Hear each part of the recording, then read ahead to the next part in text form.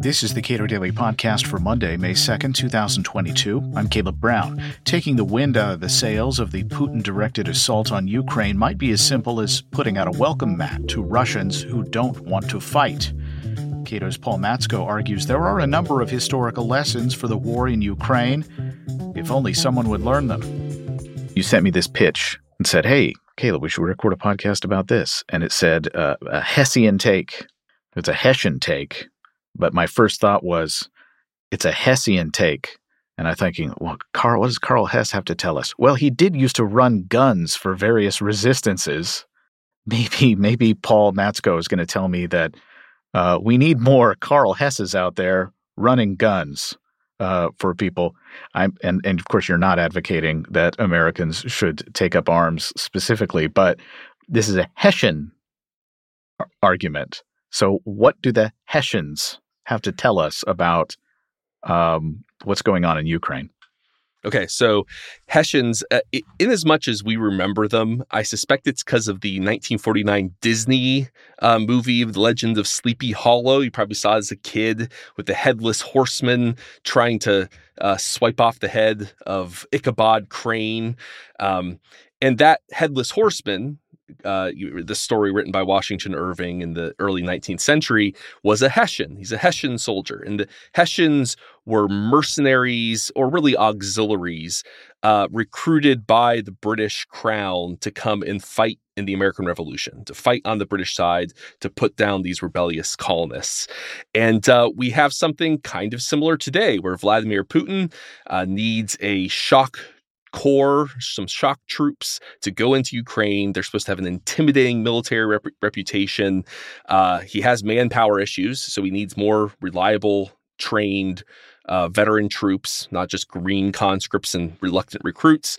So who does he turn to? He turns to the Chechens. So instead of Hessians, it's now Chechens. And so Kadyrov's wolves, the Chechen wolves, is their kind of totem, are now in Ukraine, and they are feared by Ukrainians. In fact, some Ukrainian witnesses in Bucha, in the massacre in Bucha, claimed that there were Chechens involved, even though there's actually no hard evidence that there were Chechen soldiers involved in Bucha. It appears to be a regular Russian army unit.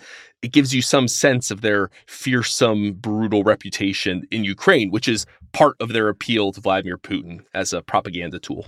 So I can imagine a outsider force, mercenaries, being used in a situation by a leader who maybe doesn't want to get his hands dirty, but there's not a lot of evidence that Vladimir Putin is afraid to get his hands dirty with regular Russian troops. But if I'm a smart rent-seeking leader of a Chechen militia group, I might be thinking, how do I prolong this problem?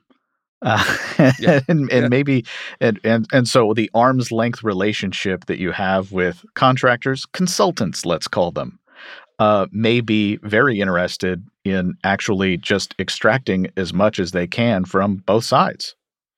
Well, and there's this the relationship between Chechnya and Russia is interesting. It's complicated, right? They fought two wars with Russia in the 90s and aughts.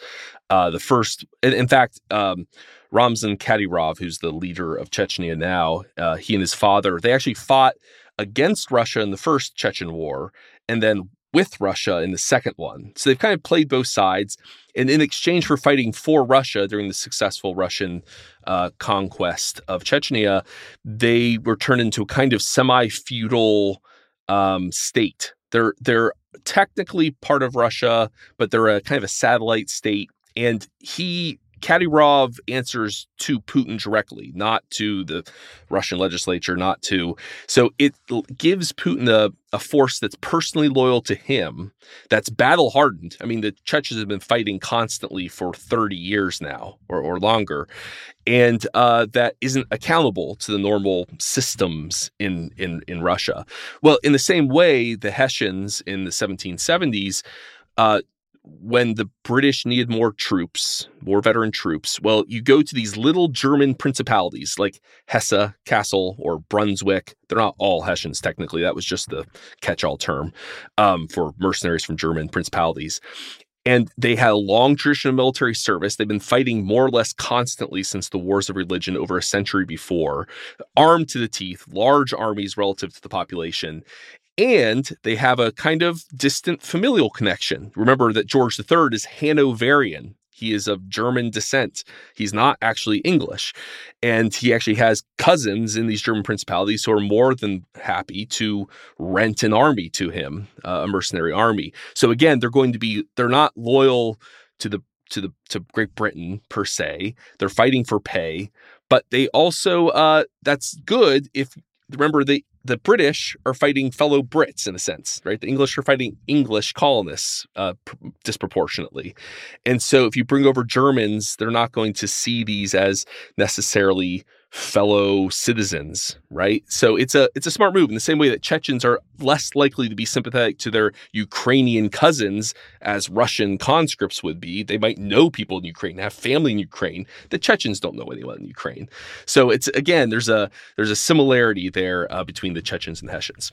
Let's assume for a moment that Joe Biden were serious about aiding the Ukrainian cause and wanted to take some of the wind out of the sails of Vladimir Putin and his efforts in Ukraine. What would be the solution? What do the founders of the United States have to tell us about that? What's fascinating is that the founders, as soon as they heard that the British were going to bring over these Hessian mercenaries, they were outraged. They thought this was a sign of just how perfidious King George was being. In fact, it is the second longest contention in the Declaration of Independence. Thomas Jefferson notes explicitly the fact that King George is, quote, transporting large armies of foreign mercenaries to complete the works of death, desolation, and tyranny. And that's a reference to they'd gotten word about the contracts being signed between the British and the Hessian princes. So it's taken as a massive insult, as a sign that revolution needs to happen. There is going to be no more attempts at parley, at compromise, at half measures. This is taken as a sign of the need for declaration of formal independence, and so they're outraged that this is happening, and yet they keep their wits about them. And so the first act of the Continental Congress in relating to kind of mass immigration, the first immigration act of our new country in August of 1776, is to attempt to convince these Hessian soldiers to desert, to come be Americans. They're offered amnesty, and for an ordinary private, they could also get up to 50 acres of land, for officers up to 800 acres of land. So they get a free pass to become Americans. They get land on the frontier. They're thinking mostly in like Pennsylvania, where they can come join already existing German immigrant communities here. So they were smart. They got that these fighters were fearsome and had a dangerous reputation, but they saw that immigration could be a very effective tool for undermining the British war against the colonies. And so we should take a lesson from that and consider something similar, maybe not so much towards the Chechens per se, but definitely towards these poor Russian conscripts who Putin is calling up more and more. He's actually because of the defeats in Ukraine, he's having to bring in reserve forces who are demoralized, unmotivated, who would be prime candidates for draft dodging. Let them come here. And because if you think about it this way, whether you're pushing up sunflowers outside of Kiev or you're working as a mechanic in a shop in Yonkers, either way, it's one fewer Russian soldier on a foreign battlefield. And we win if they come here as a country. And there's not a lot of evidence that Joe Biden, the Biden administration, or Congress has really any interest in extending refugee status to these deserting soldiers. No, I've seen no movement on that at all. It would be easy. In fact, with the stroke of a pen. And relatively inexpensive. Given what we're already spending. Oh, for sure. I mean, you could kind of do a wet foot, dry foot policy like the U.S. had towards Cuba in the Cold War, but just call it the Bering Strait edition. If a Russian draft dodger, a Russian person of conscriptable age, shows up in America, offered them refugee status, and that's all you have to do. There's a huge surge of Russians who don't want to fight in Putin's war, who would come here, and we would benefit immensely from that wave of immigrants.